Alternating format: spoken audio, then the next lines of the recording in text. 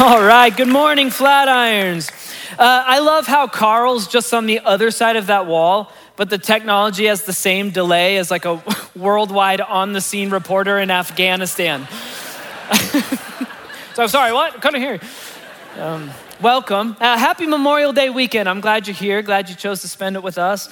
For the people watching at other campuses or online, in case you missed it, one of our pastors, Paul, had an allegation that the Nuggets cheated to get where they're at.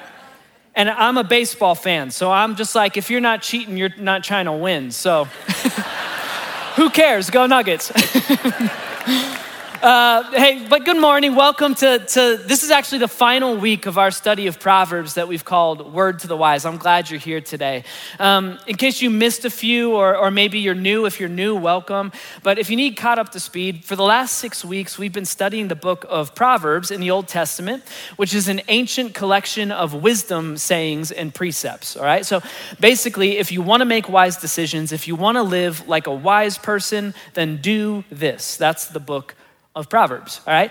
And if you've been leaning into this series, then you're starting to get a pretty good picture, according to Proverbs, of what a person of wisdom looks like, right? If you've been reading Proverbs yourself, you're starting to learn that a person of wisdom displays, just to name a few, displays humility and discernment and integrity and knowledge, self-control, prudence, teachability, patience. Again, that's just to name a few. Right? And if you're anything like me, then you sit in here on the weekend, you learn a new lesson from Proverbs, and you're like, ooh, that's really good, I should apply that. But at the same time, you're like, that's good, and also I feel a little overwhelmed. Because when I look at that list, I don't just see a list of what wisdom looks like, I see a list of things that I'm terrible at, right? I see a list of things that I've got a lot of work to do on.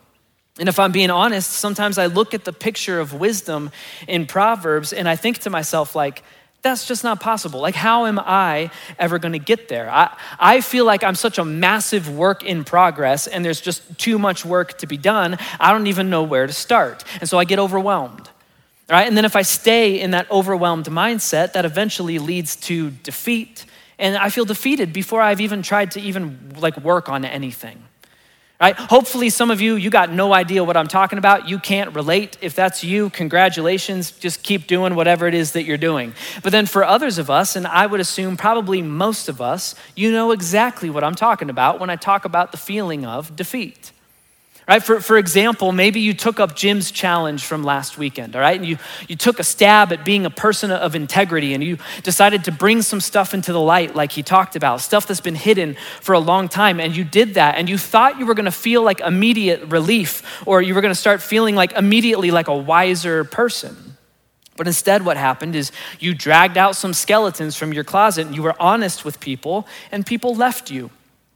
Right? Or people are furious with you now, or people are giving you the silent treatment now, or maybe the people that you were honest with aren't treating you that harshly, but at the same time, it's like things aren't really fixed yet either, right? It's like our marriage or that friendship, they feel about the same as they did last week. We did the wise thing, but it feels like our lives just stayed the same, or maybe even got harder instead of easier. Right? We tried to apply what we've been learning, but we're not seeing any change. At least we're not seeing change as fast as we'd like to. And so we feel defeated. And then if we sit in that feeling of defeat for too long, that's when we start saying things to ourselves like, well, why even try in the first place? What's the point, right? Like, why chase after all of this wisdom stuff if it doesn't seem to be changing my life yet? And inevitably, if you don't change that point of view, eventually you tap out. And tapping out doesn't always mean that you give up on Jesus and faith. Tapping out can also mean you still believe, you still got faith, but when it comes to my spiritual growth and my spiritual maturity, I'm done. Like, I've tapped out. This is as good as it's gonna get. And if any of you have ever felt that, or you feel like that now, I get it, I really do. And so I wanna end our study of Proverbs by speaking to that feeling of defeat. Because Proverbs, along with countless other moments in Scripture, they give us encouragement and some wisdom for what to do whenever you and I feel stuck in the feeling of defeat. All right, but before we jump into Proverbs, I think it would be good to talk about one of the reasons that you and I feel defeated and tap out so quickly. All right, I'm one of those people who I believe that all of us should be good students of our culture. What I mean is we should be aware of the world that we live in and aware of how it shapes us for better or for worse. And there's this value that our culture maintains that I believe leads to defeat for most of us. And this value is so deeply embedded into our culture that we don't even think about it anymore. And it has so deeply shaped all of us, myself included, that we can't quite imagine living without it. And this value from our culture is instant gratification. Okay, I think most of us are probably familiar with what instant gratification is. In case you're not, instant gratification is the idea that getting whatever you want as soon as possible is always a good thing. It's the idea that waiting to get what you want is something that we should try to make unnecessary. The simplest definition of instant gratification is the act of receiving a reward without having to wait or work for it. And because of so many advances in technology over the last 20 to 30 years, instant gratification has become the new norm for us, right? Because for the most part, we really can get what we want, and usually we can get it now. And so this value of instant gratification is everywhere. I mean, think about it. For example, instant gratification is the engine that drives all of our streaming services, all right? Netflix, Amazon Prime, HBO Max, Disney Plus, they're all built around the idea of you should be able to watch whatever you want in the world and you should be able to watch it today. And we've come to expect that. I have come to expect that. Right, like last week I was looking for a very specific baseball documentary that I heard about that I wanted to watch, couldn't find it anywhere. It wasn't on any of the services that Allie and I subscribed to, and I genuinely felt like something wrong was happening in the world, right? I don't know if you've ever felt that. I was ready to write a nasty letter. I didn't know who to send it to, right? Like the idea that I can't watch exactly what I want to watch right now in this instant, it felt like this should be illegal. It's 2023, right? How about Amazon Prime? This is instant gratification, right? Like I can still barely remember, like in a distant fog, this time in our past where we used to have to go to these places called stores to get whatever we wanted. Don't have to do that anymore, right? I can get whatever I want shipped to my doorstep. I don't have to get dressed during the day to go to Target anymore. And then on top of that, Amazon Prime does their one-day shipping thing, right? So I'll end up spending more money just to get what I want today. You know what I'm talking about, right? Like Amazon will be like, hey, if you spend 15 more bucks, we'll just give all this stuff to you today. Every single time I'm like, deal, done. Like how could I possibly pass that up, right? And so the next thing I know, I'm buying something else that I don't really need just to make sure I get the original thing that I don't really need today. And every time it happens, I feel like I cheated the system. Like I pulled one over the man. Like every time I'm like, Allie, you're not gonna believe it. You're not gonna believe what I did for us, right? We're gonna get that funky little pillow for side sleepers today. And all I had to do was throw in a panini press. It's like, you don't eat paninis. We do now. We do today. We can eat them today. Instant gratification. Get what you want and get it now, right? Uber Eats is for people who want to eat takeout, but you don't want to drive to the restaurant to take it out of there, right? Online grocery pickup, it gets you out of the dreaded experience of spending an hour in King Soopers with your children. Dating apps are designed to match you with other people without having to do all the work of genuinely meeting people and getting to know them, right? Advertisements feed off this. Pay attention next time you're watching commercials. They feed off instant gratification, right? It's like you don't have to spend 10,000 hours mastering a craft. You can just subscribe to Masterclass and you can be a Gordon Ramsay level chef overnight, right? Or you don't need to go to the gym and put the work in because you can buy this pill and lose 50 pounds in 2 weeks. And you don't need a steady job because you can get this free solitaire app and make $10,000 a month. That one cracks me up. Who's making 10 grand a month playing solitaire? It's insane. Our world is advertising and aiming at instant gratification, the act of receiving a reward without having to wait or work for it. The problem with instant gratification is that it is essentially childish. And whenever you're being childish, you're not being wise.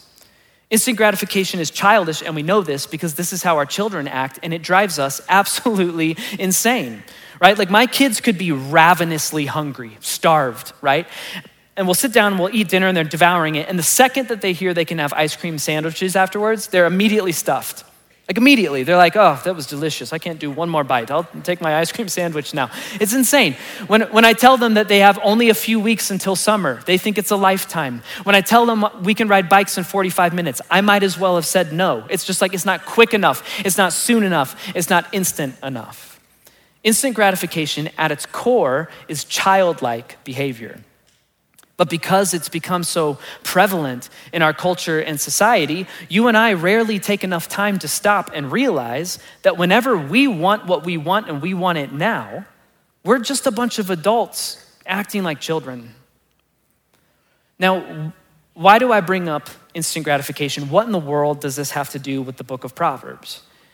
Well, I think it's important for us to realize and admit how we've been shaped by our culture and how we've been shaped by this value of instant gratification. And I think it's good to know for us that this culture of instant gratification, it leads to defeat every single time, right? On the one hand, this is why I quit working out a month in every single time, right? It's like, I don't look like Brad Pitt from Fight Club yet, so why am I doing this to myself? What's the point, right? And then on the other hand, this is why so many of us feel defeated whenever we're trying our best to follow what Jesus said is a right and good and better life. We're trying, but we just feel like we're not seeing enough change. It's like we're so conditioned by instant gratification that if we don't change overnight, we start to wonder, like, is Jesus actually working in my life? Is he actually changing me or healing me? And we begin to doubt that simply because we've been given the Jesus thing, the old college try for a few months now or for a few decades now, and we just don't seem to be like radically different yet. And so the thought becomes, why even try in the first place? Why am I chasing after all of this if I don't feel like I'm changing? Why not just quit while I'm ahead? Your desires are right. You want to change. It just feels like we aren't. And so we start to feel defeated and we think of tapping out. And that's what I want to tackle today together right now. I want to talk about this cherry on the top of all the characteristics of wisdom that we have learned throughout the book of Proverbs. All right, it is this thing that will hold us together whenever we feel defeated. It's the thing that will keep us going whenever we feel like quitting. It's another reoccurring theme in the book of Proverbs, and it is the theme of diligence. All right, what is diligence? Diligence is persistent work and effort in spite of difficulty or opposition. And a recurring theme in the book of Proverbs is that a wise person is a diligent person. And so I want to look at this theme in Proverbs. I'm not going to read every verse on diligence because there are too many. It would take the entire time. And so I'm going to take a few verses that highlight 3 different aspects of what it looks like to be a wise and diligent person. And I think you and I are going to see in 2023, living in an instant gratification society, we're going to learn that these Proverbs are just as relevant today as they were thousands and thousands of years ago. All right, so first characteristic of a wise and diligent person in Proverbs. Our first verse goes like this. He who works his land will have abundant food, but he who chases fantasies lacks judgment. Right? He who works his land will have abundant food. What does it take to work the land? Well, it takes blood and sweat and tears, and more than anything else, it takes time. I mean, even today in the 21st century, as much as technology and agriculture have advanced, there's still no shortcut to a harvest. It doesn't exist. For most crops, you're still looking at about 90 days to reap what you've sown, about 3 months from the time that you plant the seed until the time that you put the tomato on your hamburger, right? There are no shortcuts to a harvest. That's what I think the fantasies are in the second part of the verse. Right? The verse goes like this. He who works his land will have abundant food, but second part, he who chases fantasies lacks judgment. I think the fantasy here is the shortcut. It's a fantasy.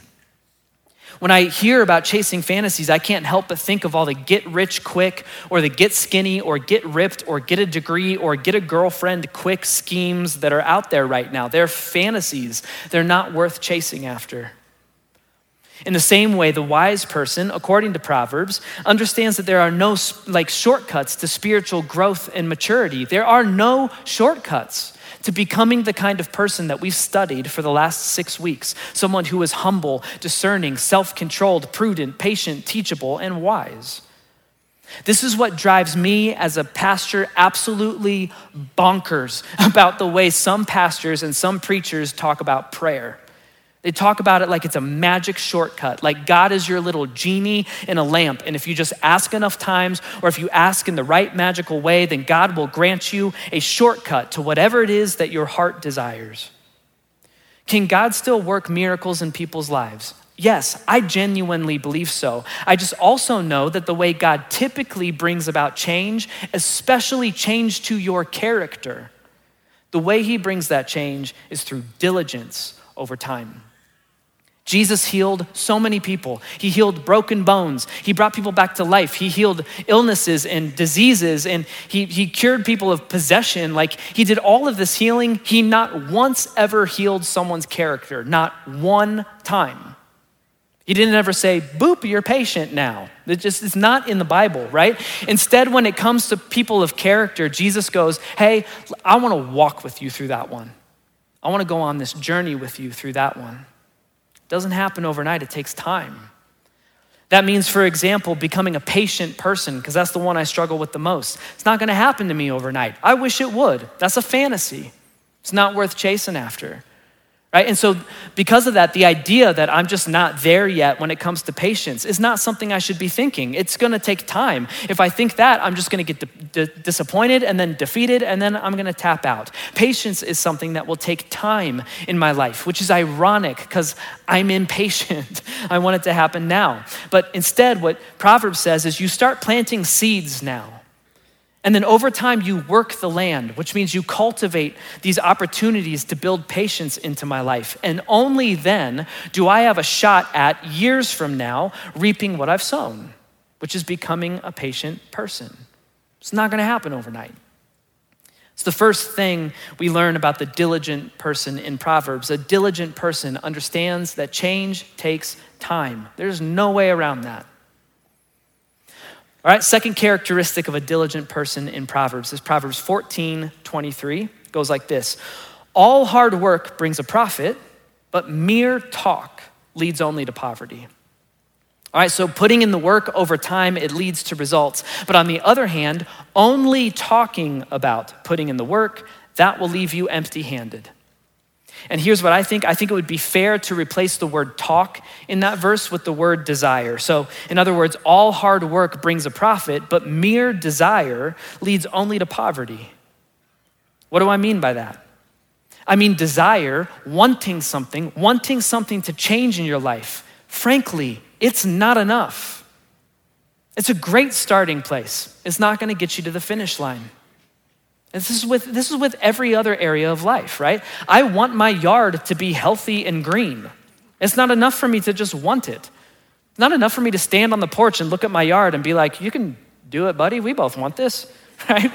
Grow green and tall. It's not enough. I've got to put in the work based on my desires. I've got to fix my sprinklers and reseed and pull weeds and fertilize and mow regularly. I've got to figure out either how to treat the grass that my dog pees on, or I've got to figure out how to lose my dog. Or I've just got to put in the work. I'll take advice on either of those, by the way. Either how to treat my grass or lose my dog without my kids finding out. It's just gonna take work to fix my yard, right? In an age of instant gratification, that sounds exhausting. Right, so I find myself saying things like, screw it, right? We basically live in the desert anyway. Grass wasn't meant to grow here. Let's let the land return to its natural state. I say stuff like that because it just feels like too much work. In the same way, wanting, for example, to kick a pornography addiction, wanting that is not enough. I have had that conversation with men countless times. Someone will come up to me and they'll go, dude, I don't know what to do anymore. I don't want to live this way anymore. I'll go, great, that sounds awesome. What have you changed? And then I just get blank stares. Or I get answers like, I'm just trying to remind myself that I want something new and I want something better and I don't want to do that anymore. Okay, great. What kind of hard, diligent work are you putting in? Because wanting it is not enough. You need to go make changes.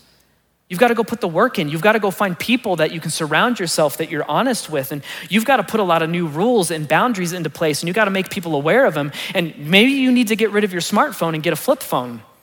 And you go, dude, that sounds a bit extreme. Okay, how extremely do you want it? If you want it, go put in the hard work. In an instant gratification society, hard work is something we're all trying to avoid. But then Proverbs says, wait a minute, all hard work brings a profit. It's mere talk and desire that'll leave you empty-handed. Wanting things to change is not enough. It's the second thing we learn about a diligent person in Proverbs. A diligent person understands that change takes not only time, but it takes a lot of hard work. There's no easy path to change. All right, third and last characteristic of the diligent person in Proverbs. This one's found in chapter 24. This one's a bit longer, but I love this one. All right, so Solomon writes, he's out for a walk or something, and he goes, I went past the field of a sluggard, past the field of a lazy person, past the vineyard of a man who lacks judgment. What did he see? He saw that thorns had come up everywhere, and the ground was covered with weeds, and the stone wall was in ruins. And then Solomon says, I applied my heart to what I observed on this walk of mine, and I learned a lesson from what I saw. And then here it is. Here's the lesson that Solomon took. It's one of my favorite Proverbs. He says this, a little sleep and a little slumber and a little folding of the hands to rest, and poverty will come on you like a bandit and scarcity like an armed man. In other words, if you let off the gas a little bit, or you take a little break, or you let some things slide here and there, you will be left with nothing to show for all of the hard work and the time that you did put in. You will be left with scarcity and poverty. Your vineyard, your life will turn to thorns, weeds, and ruins faster than you would ever imagine. A little sleep, a little slumber, a little folding of the hands to rest. To me, this is the idea of thinking that we've arrived. Here's what I mean by that. Let's say you've been wise and diligent with something. To continue our example from earlier, let's say you put in the hard work over time and you've seen a lot of progress when it comes to your relationship with sex. It took a lot of time, took a lot of hard work, but sexuality has stepped back into a place of righteousness in your life, which just means it's back in its right place. Well, that's great. You should celebrate that. But at the same time, whenever that happens, we become tempted to just kind of let off the gas and let off some of the accountability and the rules and the boundaries that we've put in place. A little sleep, a little slumber, a little folding of the hands to rest, a little bit of the, I don't need to be as diligent about that as I used to be, and poverty will jump you like a bandit. How many of us have had that experience? I have. It's like you put in so much hard work and you put so much time and effort into something, and you got to see some progress, but then it just feels like there's this one stupid decision that you made, and all of a sudden you're back at square one, right? And it's like the weeds and the thorns and the ruins, they showed up faster than we'd ever imagined.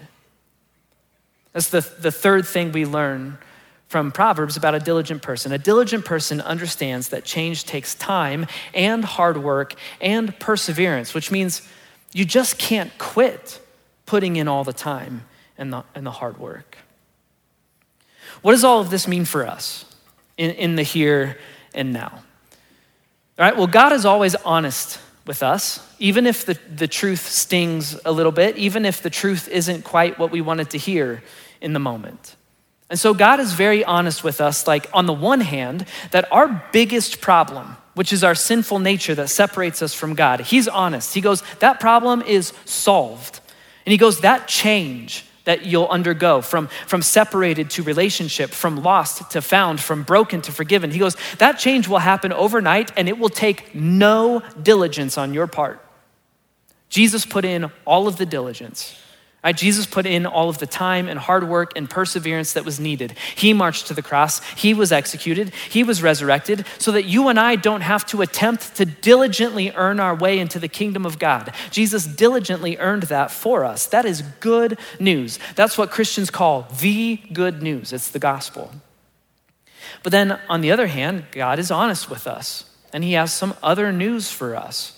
And it's also good news, even though it's not quite what we wanted to hear in the moment. And that news is the fact that all the other change that we're looking for in this life, That might be freedom from addiction, or you want to have new desires, or healed relationships with yourself and with other people, or more patience and understanding, or less anger and bitterness. Like this thing we're chasing after that Jesus promised, which is like a new and better and more abundant life in the here and now. God is honest with us that kind of change takes diligence. He's just honest with us. He goes, that kind of spiritual growth and maturity, it's not gonna be instant, it's not gonna be overnight. Instead, it's gonna take time. And it's not gonna be easy. It's gonna take hard work. And frankly, there won't be an end date. You won't arrive like this side of death. Instead, it's gonna take perseverance. Some of us are going, okay, cool, but is this the part where you cut to the chase and you tell us what we should be praying this week, or you tell us the 3 simple steps to become a wise person faster? Listen, no. There is no special prayer.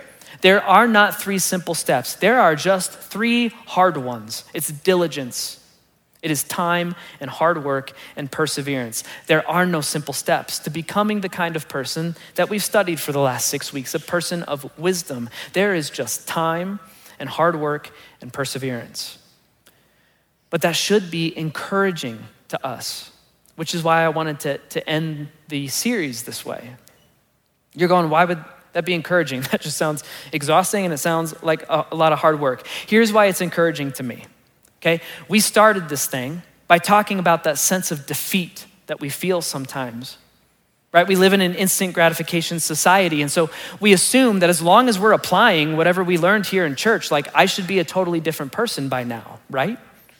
Like when it comes to movies or food or shopping, like we want what we want and we want it now and we get it now. And then we end up applying that same logic to the change that Jesus promised for our lives. And so we start wanting that change and we want it now, but it doesn't work like that. And if we expected to change overnight, if you expected to change radically over 10 years or 20 years, like if we don't understand that it's gonna take the rest of our life, we start to feel defeated and then eventually we tap out. And the fact that God is honest with us and he tells us that change takes diligence, which is time, hard work, and perseverance, that should be encouraging to us because it means you can tell yourself to shut up.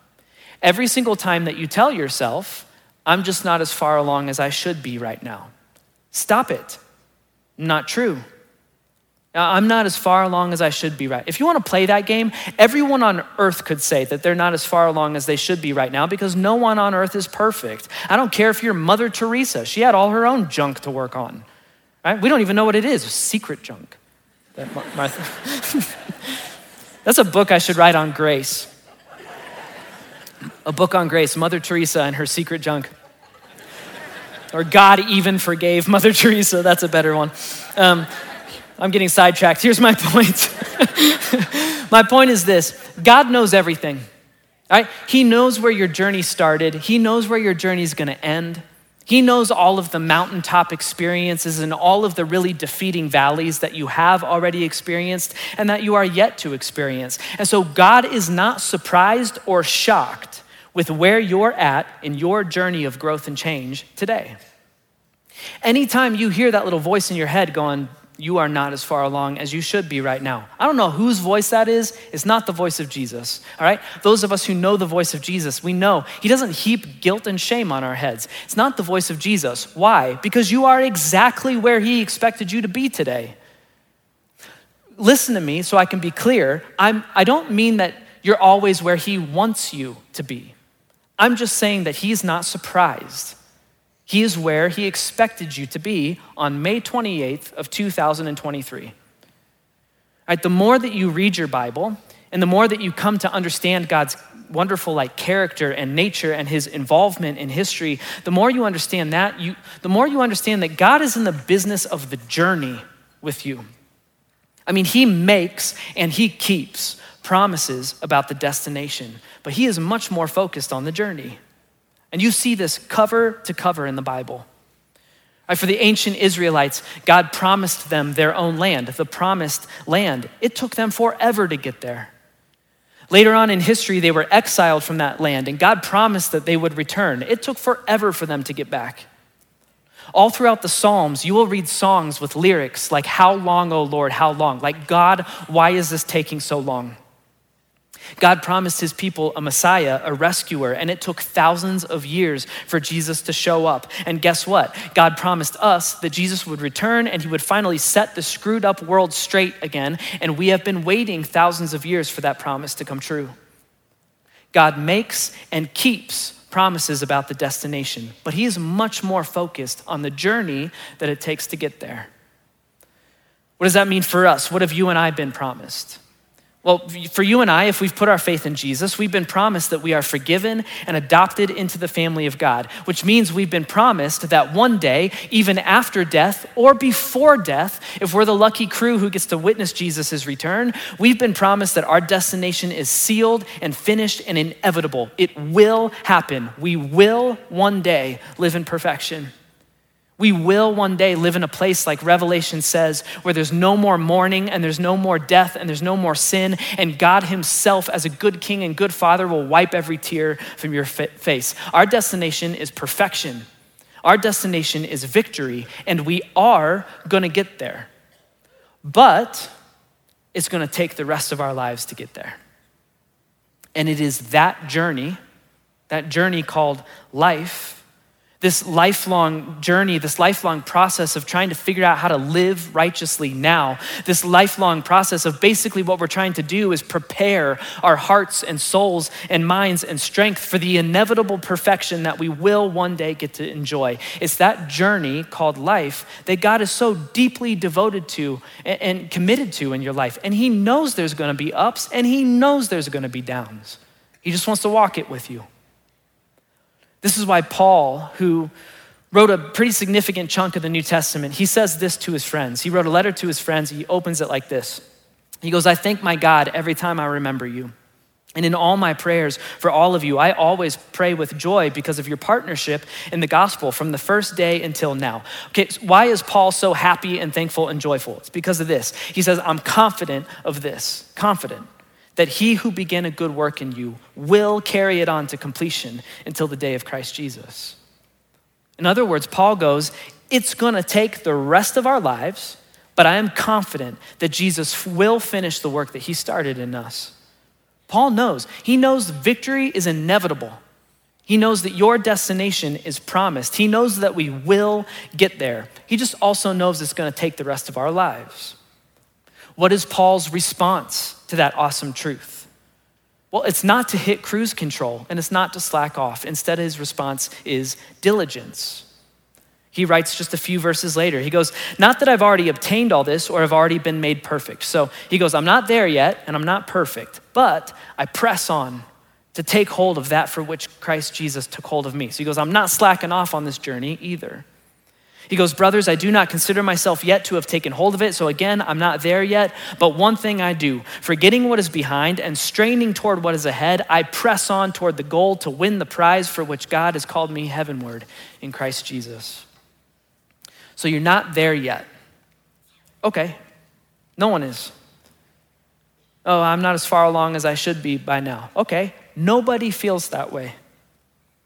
We're all wishing we were further along than we are right now. Here's the truth that we're supposed to live under. It's not that guilt and shame. The truth that we're supposed to live under is that the prize has been earned and the destination has been promised and the victory is inevitable, and all that's left for us to do is to press on and forget what's behind and instead strain toward whatever it is that God's got in store for you. Live diligently. Put in the time and the hard work and the perseverance that every epic story of journey requires. You've never read a book or watched a movie about an epic journey that happened overnight and it didn't take any hardship. Go live an epic life, an epic journey. Put in the time and the hard work and the perseverance. And so I want to leave you today and end this series with the mantra of every wise and diligent person who's ever walked this earth. It is the mantra of God's people for thousands and thousands of years now. The mantra of God's people is don't quit now. Don't tap out. Press on, right? Strain forward. Take hold of the life that Jesus promised you and don't let go. Persevere. Show some freaking grit and don't quit now. That goes for every day and every situation. Okay, let's say that you're in here right now and it's been a really rough go of it. Things are really difficult. Don't quit now. or you will never get to reap what you have already sown. And then for others of us, we might be on cloud 9, right? We've been putting in the work and we've been putting in the time and we're starting to see some fruit of it. Dude, don't quit now. Don't fold your hands and rest now. Keep sowing, keep going. Don't quit now.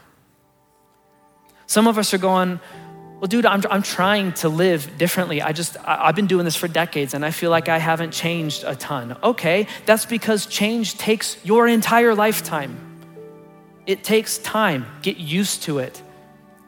I've said this before, but I genuinely believe that following Jesus and being a Christian is the same as raising your hand and saying, I'm so screwed up that God himself has to fix me, and it's even gonna take him the rest of my life. That's what it means to be a Christian. It takes your entire life. You can quit when you're dead. And I mean that literally. Like when you're dead, you finally can quit being diligent. It's gonna take the rest of your life. It's gonna take time. Don't quit now. Others of us are going, when I look at my life, I feel overwhelmed. It's that Taylor Swift song, the problem is me, right? There's just too much work to be done. Okay, everyone feels that way. If someone tells you they don't feel that way, they're either not being honest with you or they're not being honest with themselves because there's no way around it. Change takes hard work and there's a lot of change to work on. Don't get overwhelmed by it. Start small, start chipping away. What is one part of your life that you could display more wisdom? One part of your life that you could realign with what Jesus says is best and true. Get after it. Don't quit now. And then still others of us are going, dude, I get it, but you don't, right? Because I was doing really, really well, and then I screwed up and it's like, I am all the way back at square one. I don't even know if I can crawl my way back into the game this time. Okay, been there and done that. I bought that t-shirt. Right? My closet is filled with those t-shirts. The truth is, you and I have been forgiven, which means we can pick ourselves up, we can brush ourselves off, and we can keep going. Change takes perseverance. Forget what's behind, forget what happened yesterday, and press on. And don't quit now. Flatirons, let's keep chasing after what Jesus is teaching us, both in this room and outside of it, because even though it's gonna take the rest of our lives, I've staked my life on this confidence. I am absolutely confident that he who began a good work in all of us will absolutely bring it to completion on the day of Christ Jesus, and he will finish what he started in us. Let's pray.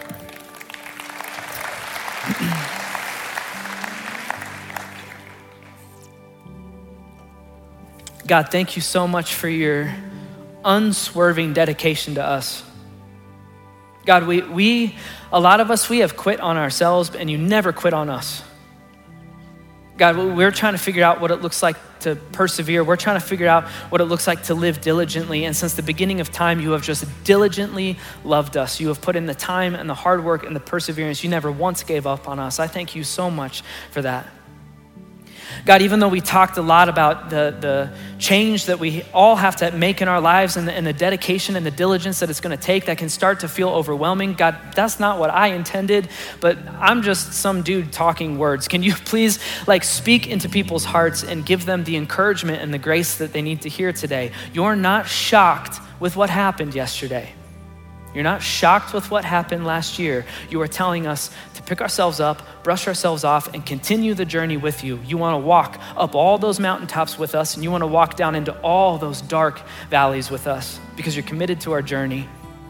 God, thank you for being the kind of God who is not scared of us or grossed out by our own sin. Thank you for being the kind of God who put your money where your mouth is. You forgave us so that you could walk this journey with us. I love you so much, and I love you, and I thank you for the person that made all of this possible for us so that you could walk this journey with us, and that person's name is Jesus Christ, your son, and it's in his holy name that I pray.